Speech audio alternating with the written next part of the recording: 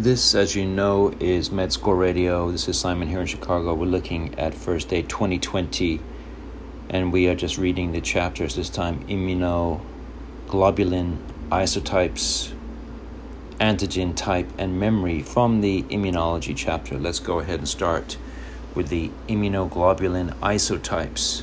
So as you know, we have IgG, IgA, IgM, IgD, and IgE. First, something about all of these. All isotypes can exist as monomers. Mature, naive B cells prior to activation express IgM and IgD on their surfaces. They may differentiate in germinal centers of the lymph nodes by isotype switching. So we're talking about gene rearrangement induced by cytokines and CD40L into plasma cells that secrete IgA, IgE, or IgG. Affinity refers to the individual antibody-antigen interaction, while avidity describes the cumulative binding strength of all antibody-antigen interactions in a multivalent molecule. Okay, let's start with IgG. So remember, this is the main antibody in the secondary response to an antigen, most abundant isotype in the serum. It fixes complement, opsonizes bacteria, neutralizes bacterial toxins and viruses. It is the only isotype that crosses the placenta. It provides infants with passive immunity that starts to wane after birth. So the thing to remember here is IgG greets the growing fetus. IgG greets the growing fetus. Next is IgA. So remember with IgA, the J chain. It prevents attachment of bacteria and viruses to mucous membranes, does not fix complement. It is a monomer or a dimer. So a monomer in circulation or a dimer with the J chain when secreted.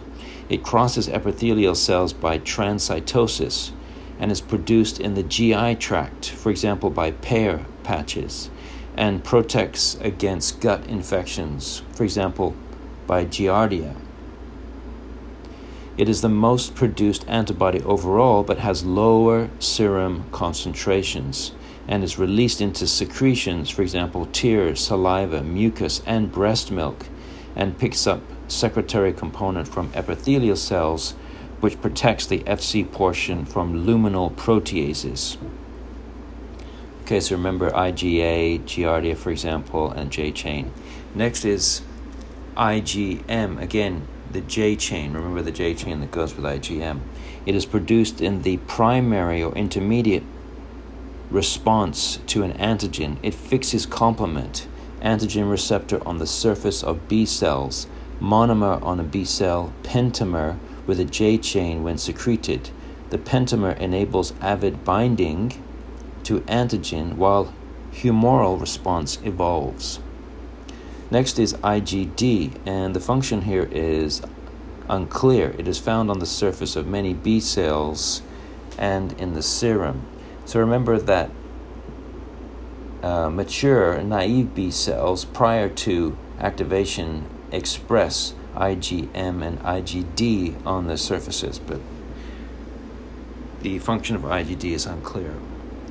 And the last one here is IgE.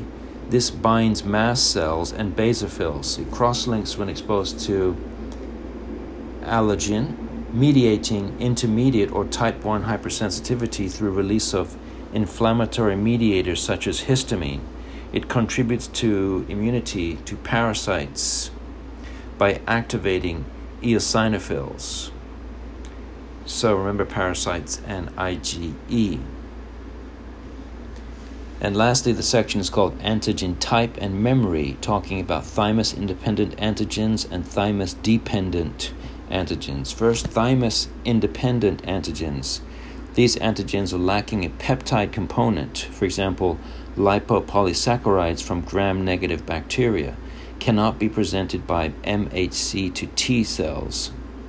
Weakly immunogenic vaccines often require boosters and adjuvants, for example, capsular polysaccharide unit of Streptococcus pneumoniae, PPSV23 vaccine. Next is the thymus-dependent antigens. These are antigens containing a protein component. For example, Streptococcus pneumoniae PCV13 vaccine.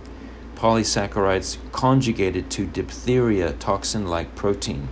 Class switching and immunologic memory occur as a result of direct contact of B cells with T cells. Okay, thanks very much for tuning in.